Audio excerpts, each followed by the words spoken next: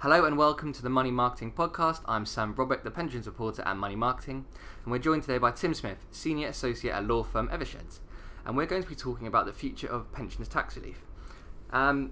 Last week was George Osborne's summer budget, and he used this phrase, pensions could be more like ISAs, and launched a consultation effectively looking at the whole sweep of the whole system. Tim, what options are on the table? Well, the consultation is kind of really wide open.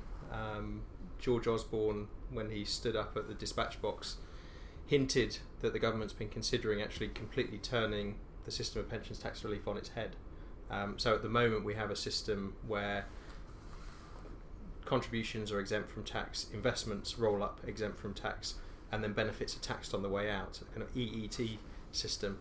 And the government clearly has been considering behind the scenes turning that on its head to a TEE system, so that essentially income is taxed and then it would be paid into a pension plan, but then you could take it out tax-free at the end. So that's the kind of most radical suggestion that's on the table. But then the government has indicated that they're really open to any suggestions within that spectrum. So we could end up with something more in the middle ground.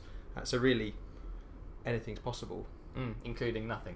Including nothing, yeah. The consultation paper does leave that open, fortunately. And whether that's genuine or not, I guess we'll wait to see, because I suspect there will be quite a lot of pushback from the industry against the idea of completely turning the system of tax relief on its head because of the complexity that would introduce and the disruption that would cause.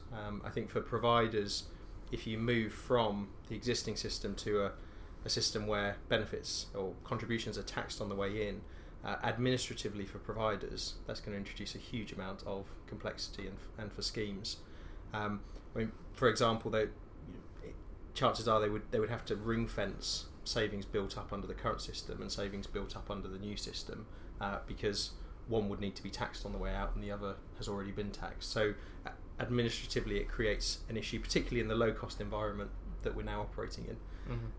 And also member communication. I mean, trying to communicate this to members, for advisors and trustees and providers, the system is already complex enough, but trying to tell people, this pot will be taxed on the way out, but by the way, you can get some of it tax-free, and this pot has already been taxed, so you can take it tax-free, and then trying to help people understand the most tax-efficient way to take their savings, I think, is going to be a real challenge. So I suspect that there'll be quite a strong pushback from the industry against the idea of turning it on its head. And I guess we'll wait to see whether the government has already made its mind up or not. One of the areas, I suppose, of concern for a lot of people is the DB world. And it sounds like if we brought in the change, it would have to be across the whole spectrum. It couldn't just be... Could there be a DB carve-out? I mean, that politically probably wouldn't be great. There could, but I think it would be very difficult, because...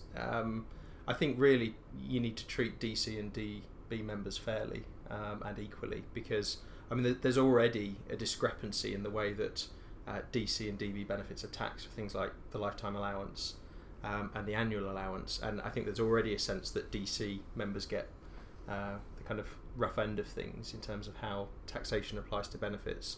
So I think if you were to turn the system on its head just for DC, I think that would be very controversial. So I struggle to see that happening. So if it was introduced, what would the impact be on DB schemes?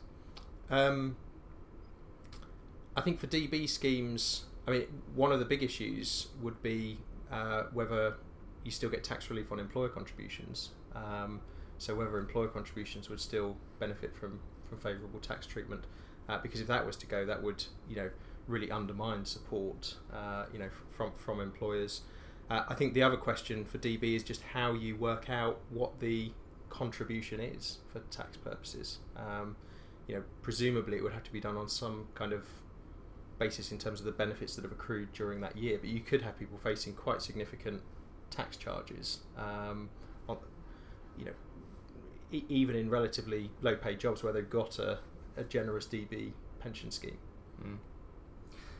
And another issue that has been raised is sort of moves in Europe to produce a pan-European personal pension system. What are other countries in Europe? What do their systems look like, and how would we be kind of moving away from that if we went down this other route? Yeah, it's quite ironic, really. The day before the budget, EIOPA, the European Pensions Regulator, published a paper on creating and establishing a framework for pan-European personal pension plans. But the day after, George Osborne announces the prospect of turning the tax system on its head, which would introduce a real challenge for establishing a pan-European arrangement, because most systems in Europe operate on the basis of the EET tax regime that we currently operate. So if the UK was to kind of turn its system on its head, it would be out of step with most other systems within Europe, which does create issues in terms of establishing a pan-European arrangement. For example, if somebody was to build up their savings in the UK, subject to tax, and then move to another jurisdiction where tax was paid on the way out, there would have to be mechanisms in place to avoid that person being taxed twice. Equally, if someone was to build up their pot in a member state where it was tax exempt, and then say move to the UK and draw their benefits in the UK where drawing your benefits is exempt, who would actually recover the tax, and how would that be worked out? So, there would be it would introduce real challenges for this pan-European arrangement. And in the past, the European Commission has thrown its weight behind having an EET system, so we would also be out of step with what the European Commission wants and supports. All of these things suggest that it's maybe too hard to completely revert the system. I mean, do you think this is just a way for the government to say we're listening to you, but actually it's going to be too complicated and we're going to have to do some kind of fiddling with the existing system? I hope that's where we end up. I hope that we end up with some kind of middle ground solution, because I think the consensus seems to be that pensions tax relief does need to be looked at, does need to be reformed. But certainly before this budget, I think most people were expecting that to look like perhaps the introduction of some kind of flat rate tax relief, perhaps around the 25 or 30% mark. And I think that would achieve a lot of the objectives in terms of incentivising saving that George Osborne talks about, and making the system simpler for people to understand.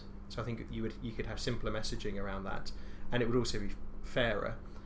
But at the same time, it wouldn't mean a complete overhaul of the system, introducing the complexity that I described earlier. I think the one big question is whether this consultation is a genuine open consultation exercise. If it is, I suspect we might end up perhaps in the middle ground. But I do have a slight concern that actually the primary focus here is deficit reduction, and possibly the Treasury's already made its mind up on which way we should go. And if that's the case, I think we might end up with a TEE system, which I think would be a real challenge for the industry. Say they decided we are going to go ahead, we're going to flip the system on its head. How much time would the industry need? Because freedom and choice, some of the issue with that was the timescale was so short. How much time do you think is realistic? As long as possible. I think you're probably looking at least to 2 or 3 years, ideally. I mean, the industry had 12 months to get ready for freedom and choice, and we've seen already that wasn't long enough for the industry. I think the government clearly was trying to get that through before the general election. So hopefully, if they were to turn it on its head, they would give the industry at least 2 or 3 years to kind of make the changes that would be necessary and make the adjustments. But the industry, we've been through so much change. If you think about the introduction of auto-enrolment, freedom and choice, both hailed as kind of the biggest change for a generation, or perhaps longer. This would rival that in terms of its magnitude. And so the industry, is facing yet another, significant and fundamental overhaul if this does go ahead. Great. I'm afraid that's all we've got time for. So thank you, Tim, and thank you for listening.